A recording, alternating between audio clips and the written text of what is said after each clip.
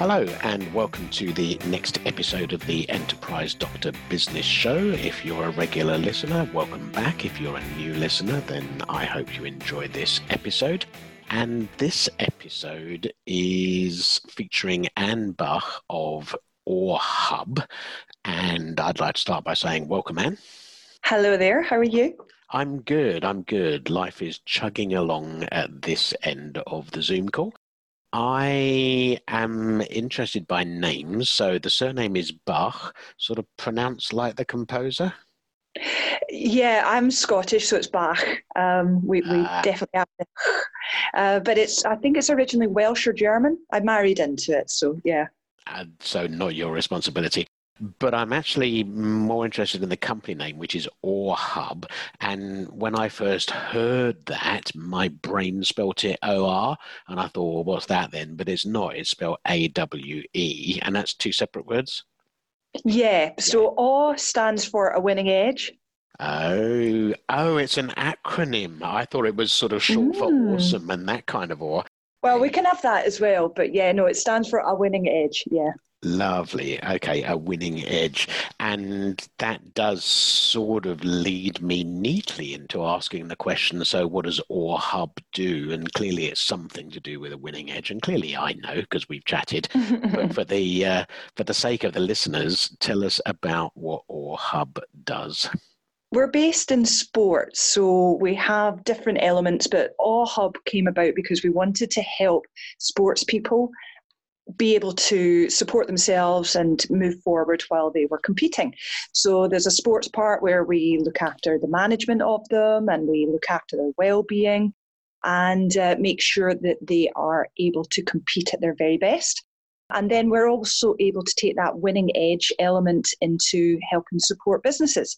So we take all the thinking that we would give to sports people and we translate that and put that into courses, etc., for business folk. I can see immense sense in that. Is the background from the sports world or from the business world? Are you taking business skills and helping sports people to be better, or are you coming from the sport world and helping business people to do that? I've come from the sports world. So I started out as a sports psychologist and working with the likes of GB teams and British athletes and taking folk to world championships, which is all very exciting. So yeah, it's definitely come from sport. Yeah. Okay. So how did you get into that? You clearly you have a psychology qualification. You can't be the person you are without that kind of thing. But were you a sporty type as well? Did you perform? Definitely. Yeah. Okay. What was your... Yeah, definitely. So I came from a sports. I started out as a PE teacher, so always been involved in sport right from early age. Played up to a good level for myself, and was just fascinated how the thinking that athletes have and just that mindset is what I believe creates the difference between somebody who's very good and a champion. I always find it really disappointing when I listen to the commentary of a sporting event and something where people are not team events, people are directly competing against each other. And they always say about the winner, it justifies and it shows the effort they put in over the years, the sacrifices they've made, the total commitment to their sport, all of that stuff, which is true. And I think, yeah, but the guy that came second was equally committed and did all of the same stuff and may well be your client or talk to somebody like you as well. And they've done their best, but it's just that somebody else was a little bit better. From a sports psychology point of view, how do you talk to the person who came second? There's different ways. Before you go into competitions, before you go into any kind of competitive state, you have an expectation. You've set yourself a goal. You've set some kind of level you want to achieve. For some folk, getting on a podium is the goal. So whether you come first, second, third, that's an amazing achievement. To reach a final might be an amazing achievement. To reach, if you're in a team game, reaching semi-finals, whatever it is. So there's been some reason behind setting that goal. The actual winner quite often, everything has come together. On that day, everything has worked so that the mental side has worked, the physical side has worked, the preparation, the execution of the plan, etc., etc. For the second and third, it might be that all of that's happened, but there's one element that they're maybe not quite at the same level as the person that came first, or something didn't work as well. So there's always ways to be able to, we just learn the lesson, we look at it, take the lessons, and we move forward to the next part. That all makes sense to me. I'm very competitive.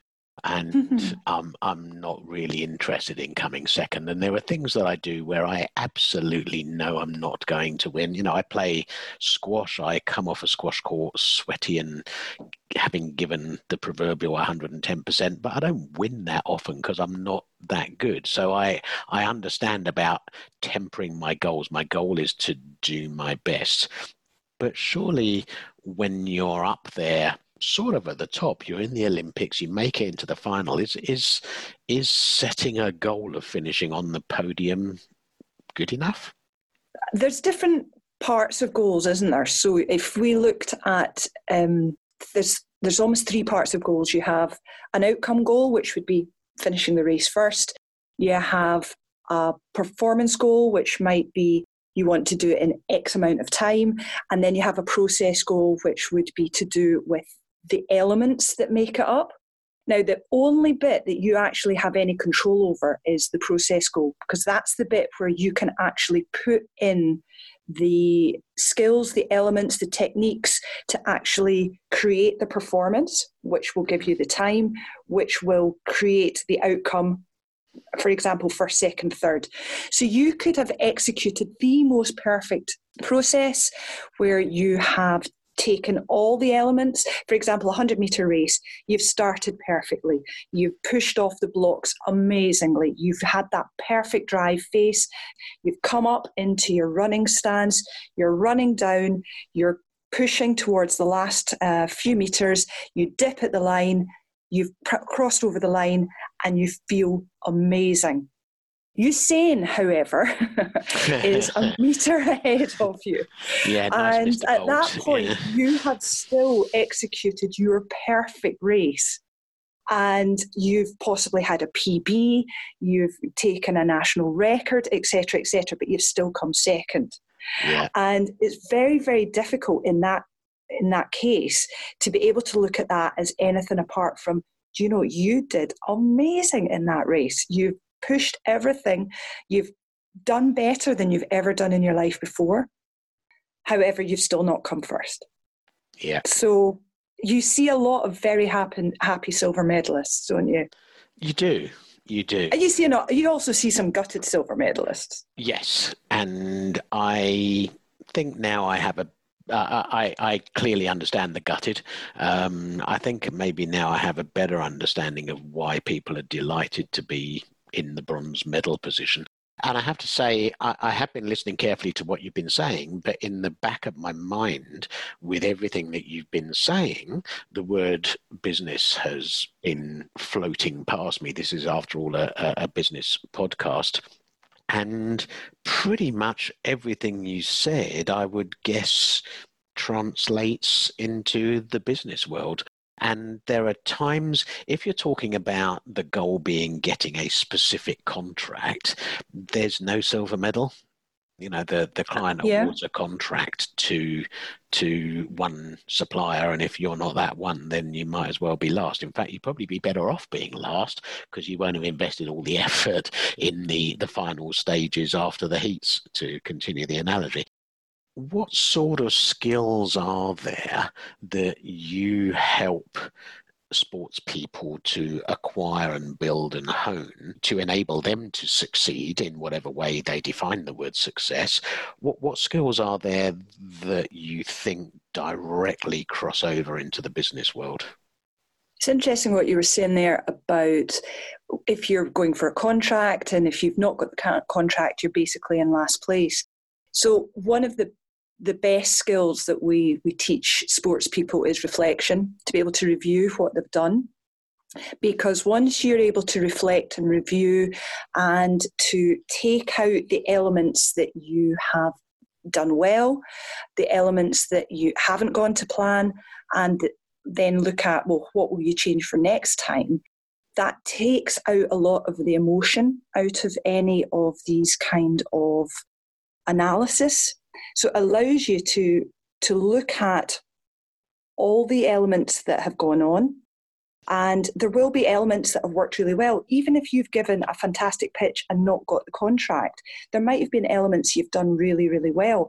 However, there might be a couple of bits that you go, actually, that didn't go to plan, or I would change that for next time, or I will know more about this next time, which allows you to then change the plan for what you're going into next. It could be your next race, it could be your next game, or next game against a club or a team, or it could be your next contract or presentation. So it allows you to strip away some of that emotion when you are assessing, reviewing, reflecting, and then allowing you to plan for the next stage.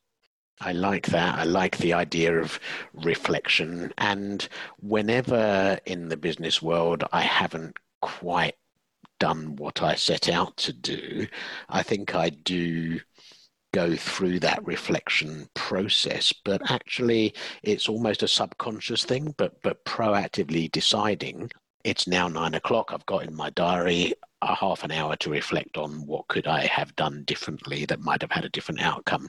Is sort of setting that up as a proactive thing, is that the right way to go about it? I'd say so, yeah. I think, I'm not saying take emotion out of this, because you can't help but see emotion come from success, defeat, all the different elements of it. And I think that's really important, because that emotion is part of the driving force. However, the reflection part, I think, works much better when you almost turn it down at that point, or put it on mute, so that it allows you to just be much more objective. And then that allows you to put that plan in for the next stage, and then infuse that emotion back into it. And I would say even actually it's a fantastic thing to be able to do daily. No matter if you're a sports person, business person, no matter where you are, it's a great routine, or it's a great habit to be able to put in at the end of every day. What went as planned? What didn't go as planned? What will I do differently next time? So it allows you to always be honing those fine points. I think champions and the very top people, it's all about creating that 1% or that nth degree. And if we can always be upping things, it's the aggregate of marginal returns. The likes of Sir Clive Woodward and Sir Dave Brailsford talked about those. And it's those tiny, tiny little adjustments that we can make that allow us to hone what we're doing and just to take us to that next level. Aggregate of marginal returns. I've written that down. That will appear in the podcast notes. I think it's a very useful expression for business people, and clearly for sports people as well. We talked a bit about the guy or the girl that came second, third, didn't make the podium, whatever. What about the winner? I have a perception, which may or may not be true, that there are sports people out there who get to the very, very top. They win the gold at the Olympics. They win the World Cup final in football, or whatever it may be. They and their team do. And then they just go right off the boil because they've sort of done it. When you are the top, when you got that big contract, when you smashed every sales record related to your industry, whatever that definition of success is, and you've achieved it, how do you keep going? And how do you keep going at that same standard? You talk about the aggregate of marginal returns. If I can't improve because I am the best, how do I stay the best? They've always got to have that big hairy goal, I like to call it. It's just got to be that huge goal that they want to achieve. And actually, there's going to be certain points where they achieve the dream. And that's where they've got to look in and go, right, is there more? Is there more I want to achieve? So you look at your Federers of the world. To win a Grand Slam or to win a Grand Slam tournament is one thing. To win 18, to then be better than the next person, to bypass or to move past the next best person that was ahead of you, and then suddenly to become the best in the world, the best ever possibly. There's still got to be something else. So it could be at that point they want to achieve 6 Wimbledon championships, so they want to then make it 7 or 8. If they've never won or if they've only won once at the French at Roland Garros, then they might want to look at making it 3 times before they retire. There's still got to be something there that still allows them to get up every single day and train at the level they need to train at to be able to compete at the level. Because you can still maybe want to achieve that level, but unless you've got that drive to still be the best, to still train at the best level, to still work and keep those standards high, then that's when I think they just need to retire, because at that point the frustration and the just how much they'll start beating themselves up then just becomes too much. And at that stage, it's that tipping point almost, isn't it? So that's when you'll suddenly get an athlete or a sports person, possibly at a strange point during the season, just go, right, that's it, I've had enough. But there's going to have been something that tips them over that edge, that just means that they go, do you know, my priorities have changed here. I cannot put the energy and the effort and the time into what I wanted to do because it just doesn't mean the same anymore.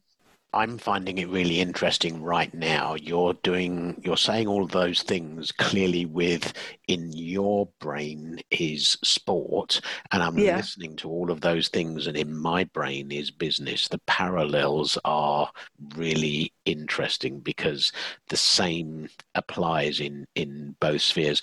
And I do wonder what it's like to be Bill Gates and what it's like to be Warren Buffett, but that's a different story. But just from a defining and achieving success perspective, it depends how you define what is at the top of the game in the business world, but there are some definitions of success where Warren Buffett, Bill Gates, people like that are at the top of their game. Richard Branson, perhaps, Alan Sugar, the list is endless. Why do they get up in the morning? Is it to make another million or another billion?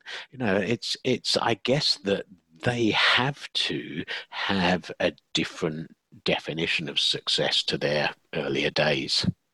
Yeah, absolutely. It evolves. The purpose might be the same. So the purpose might still be to be the best, or to help people, or to make a difference, or to empower the world, or whatever it is. Especially from a business point of view, they might have that still have that same purpose. However, the actual what it's wrapped up as, or what it looks like, will have evolved as they go forward, because every time you reach the summit of a hill, the chances are there's probably 2 or 3 new summits that you can see from the top of there.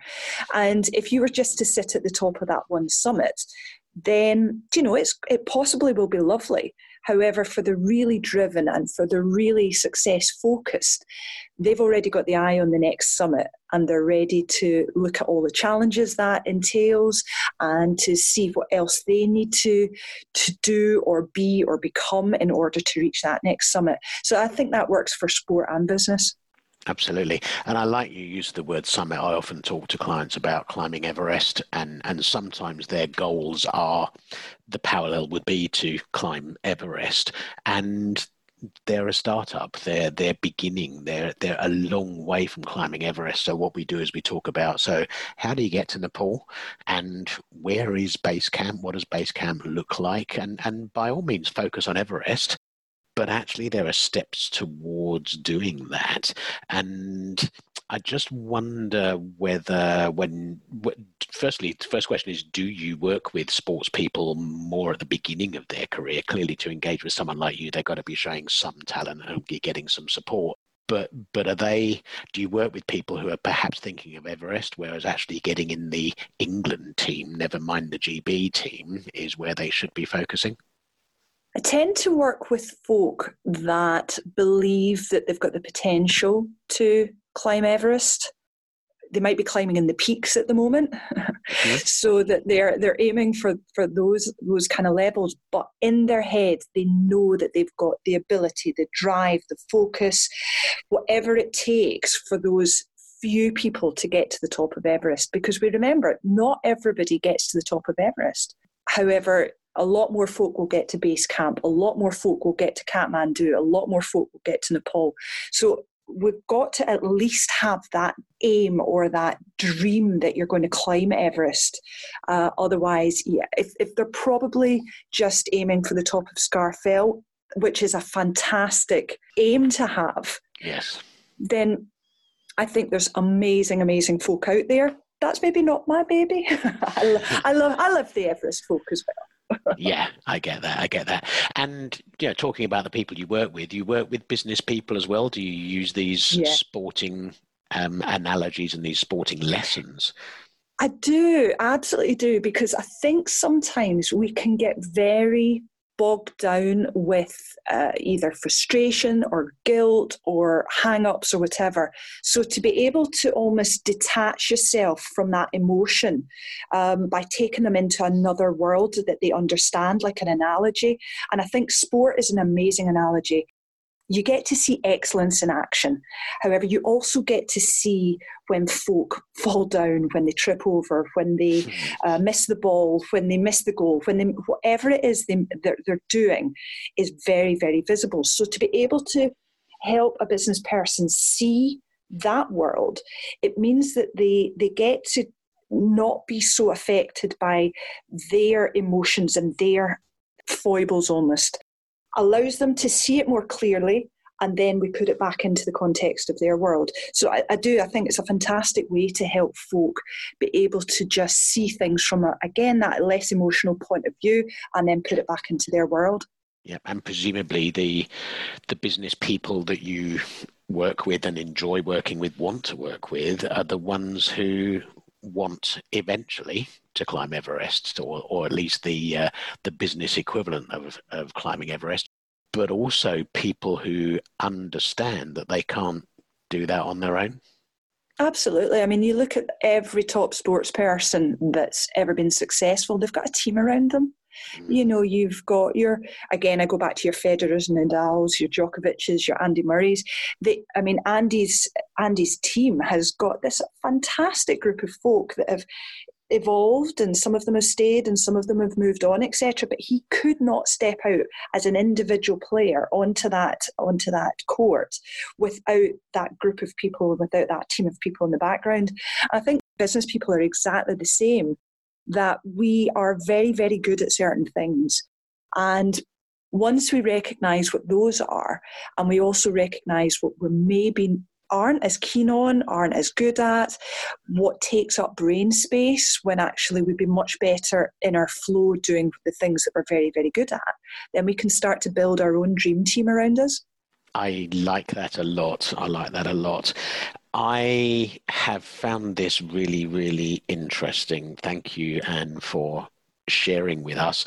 I hope and I expect that listeners have found it really interesting as well. You're quite an inspiring speaker. I feel motivated and galvanized. I want to look at my goals now and see if they're stretching enough, and think about my team.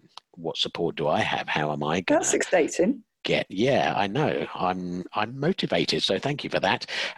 Thank you for being on the show. I hope you found it interesting and useful as well.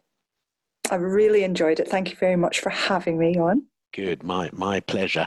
If people do want to get in touch with Anne, that's Anne Bach did you notice the throat there? Anne Bach. Very good. Do I get a gold star for that? And you do. That's Anne Bach from ORHub.